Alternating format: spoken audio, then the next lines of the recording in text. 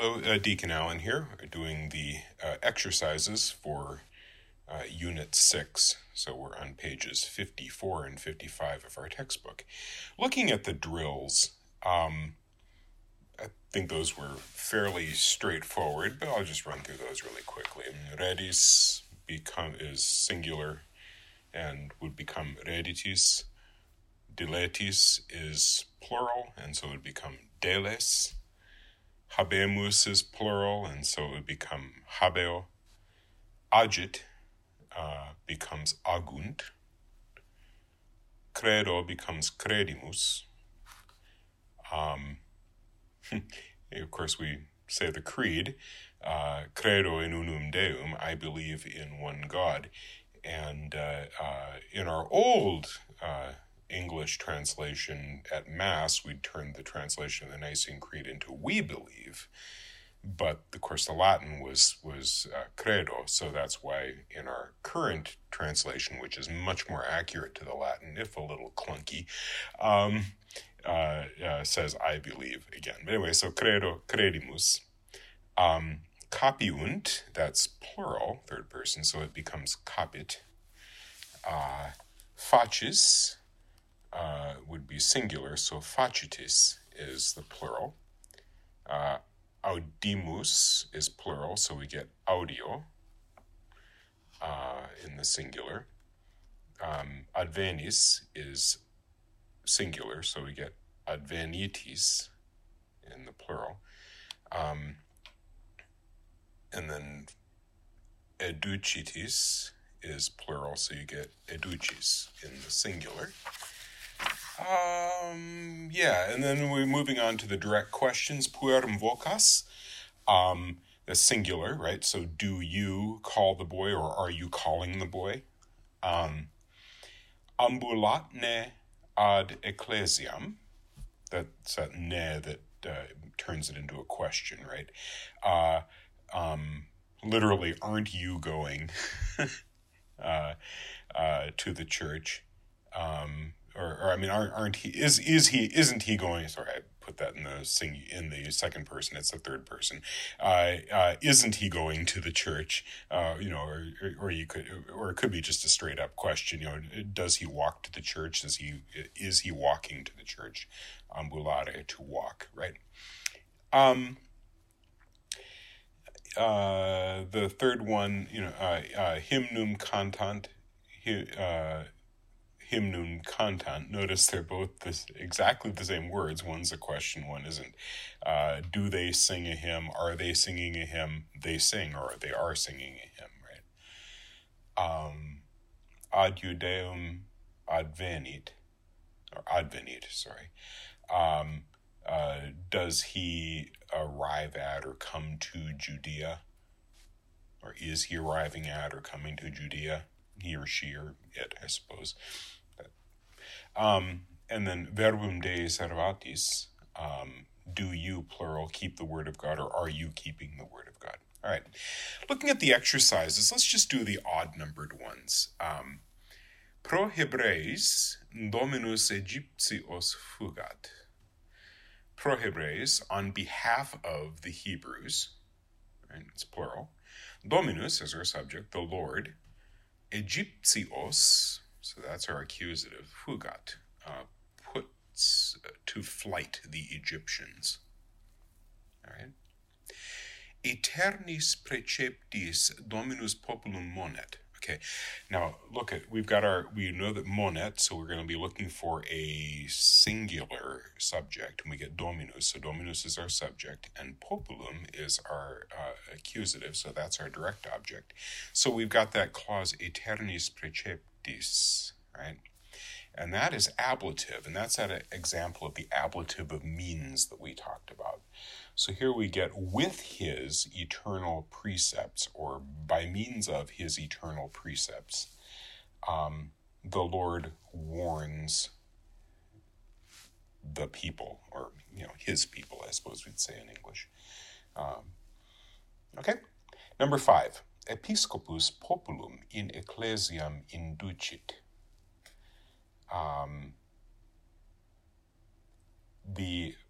Our subject is episcopus, populum is in the accusative.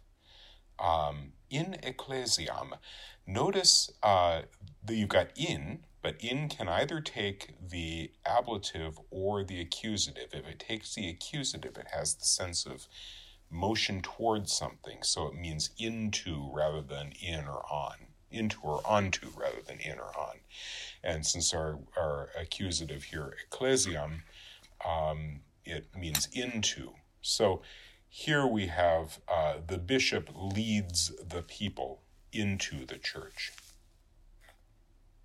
Number 7. Cum gaudio vinum bibimus vitae. Cum gaudio, with joy. But this is a question, actually. So do we, because it's bibimus, do we drink? Notice how here, again, Latin word order is very flexible. And so here we've separated the noun from its adjective by the word bibimus. We do that a lot in Latin. You're going to come to that as we're, I think Collins is gradually introducing you to the flexibility of Latin, because we would, for simplicity's sake, because we're all English speakers, and this is a textbook for English speakers, he's heretofore generally followed English sentence order, even though it can make for clunkier or less elegant Latin. This is an example of what the Latin Romans would have done all the time.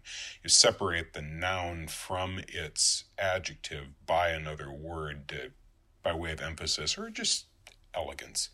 So here we get, obviously it's vinum vitae, the wine of life. Do we drink the wine of life? But they're separated by bibimus. So cum gaudio, with joy. So literally we'd have with joy, the wine do we drink of life. Not good English word order. Sounds like something Yoda would say. I always think Yoda in Star Wars, his native language was Latin. But in Latin, it's an elegant sentence.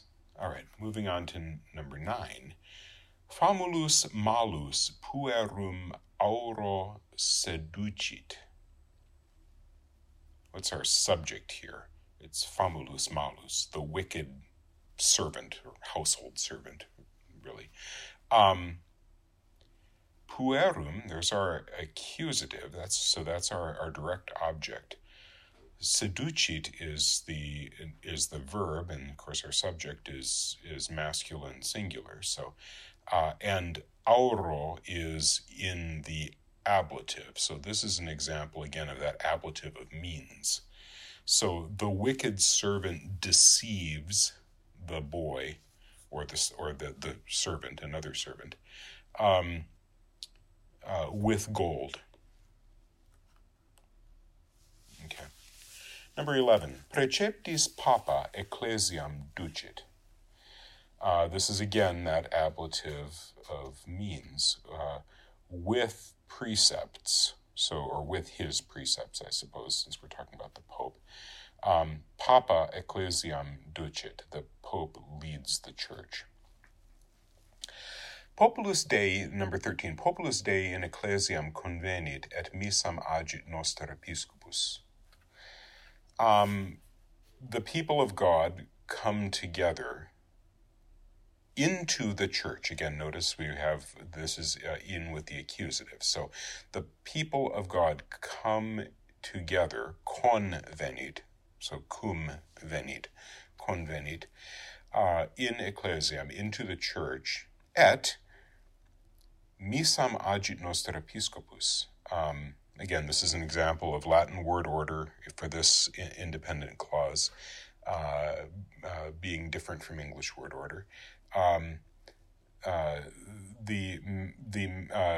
bishop, noster episcopus, agit, conducts, does, performs, that ago has many meanings. Missam, the Mass. Okay. Number 15, semper credunt electi in Deum, question, one of those direct questions. So we get here, do the chosen, the elect, always believe in God?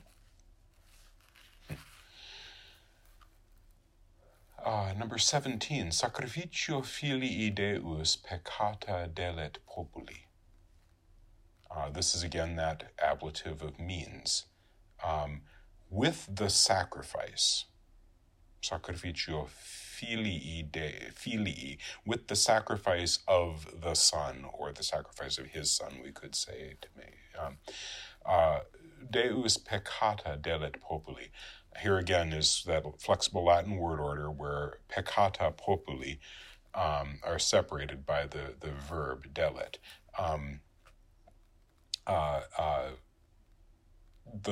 God deletes, wipes out the sins of his people, or of the people. Number 19, aduc aurum ad impiis capiunt. That's a question.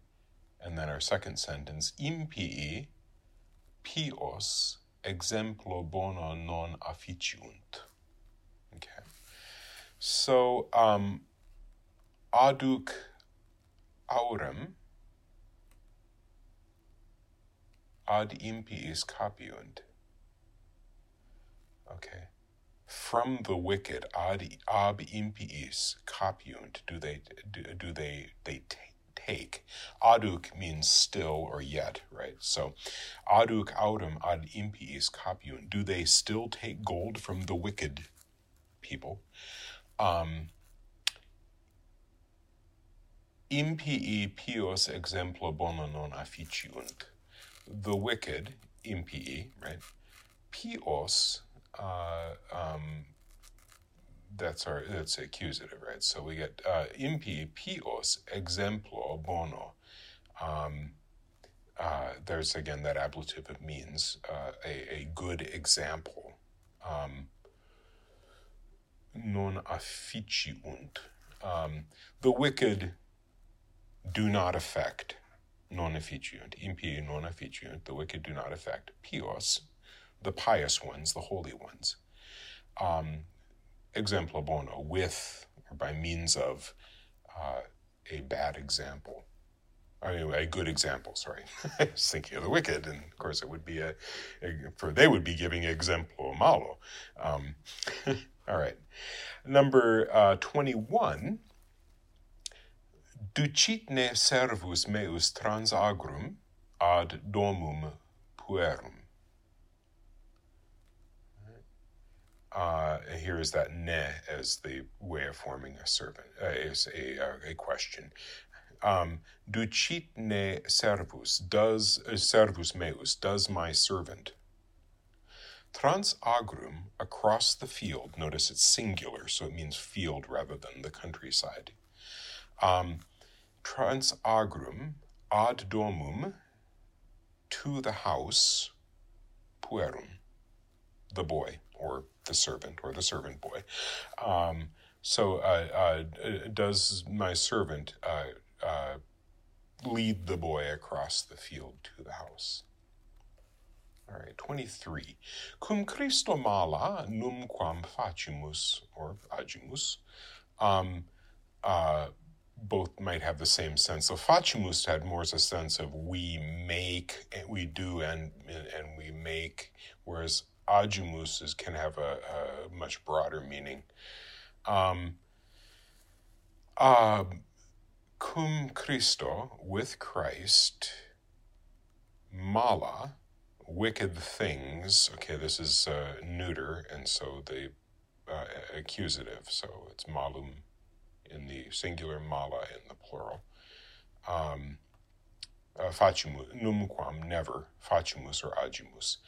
So with Christ, we never do wicked things. Okay. 25, vinum minister magistro dat. Question. So does the minister, so that's our nominative, give wine, dat vinum, to the teacher, magistro. We could put this obviously in datne, minister, vinum magistro, or something like that, right? Number 27. That would be an interesting, challenge for you if you want more challenge. Some of these direct questions work on ways of putting them in different ways. Different word order, using that ne construction. Just to get familiar with the flexibility of Latin, not think in one particular pattern.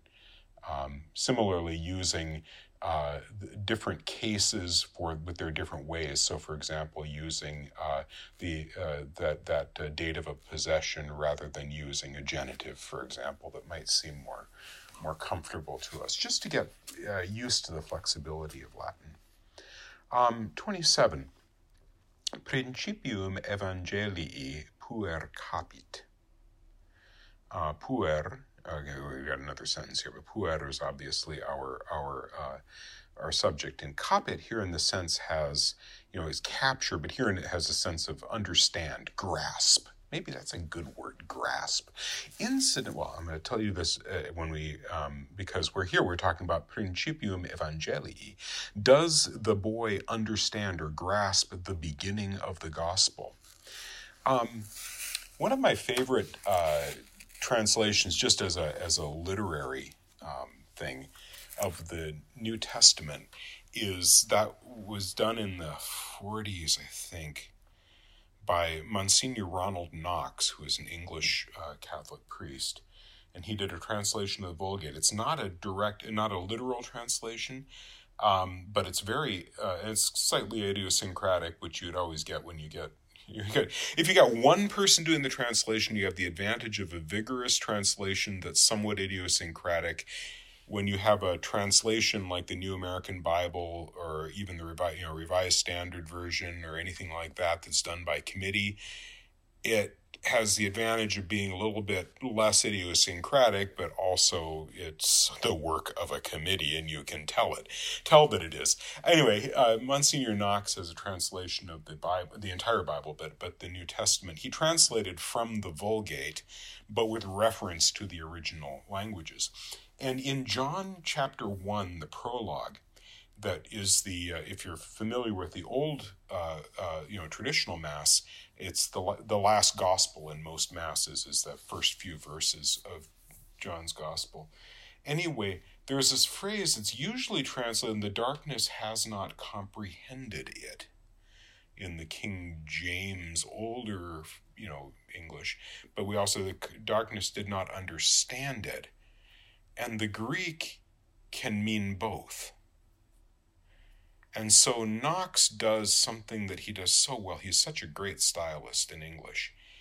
He captures in English that ambiguity so that the English word that he has both meanings. Keep in mind, ambiguous doesn't mean the same thing as vague. Vague means it has no clear meaning. Ambiguous means it has more than one clear meaning.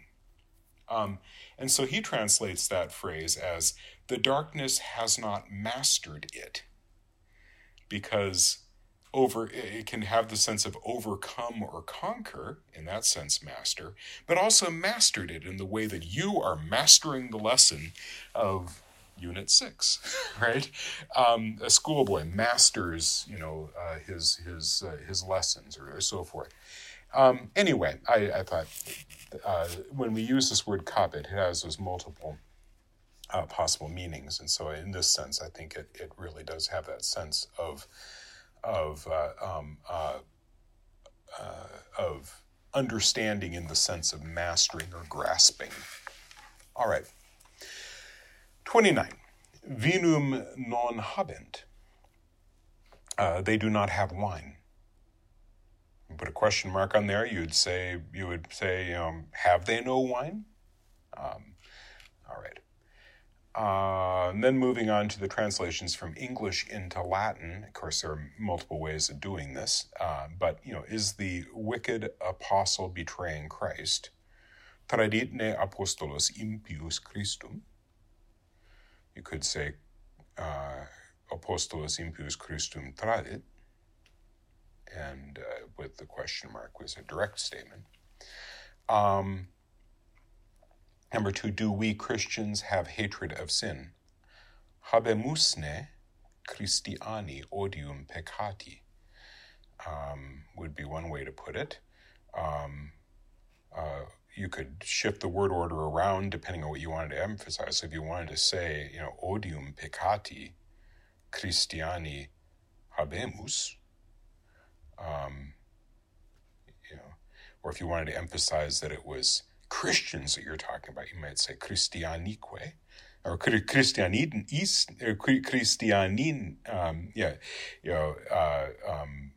Christiani odium peccati habemus.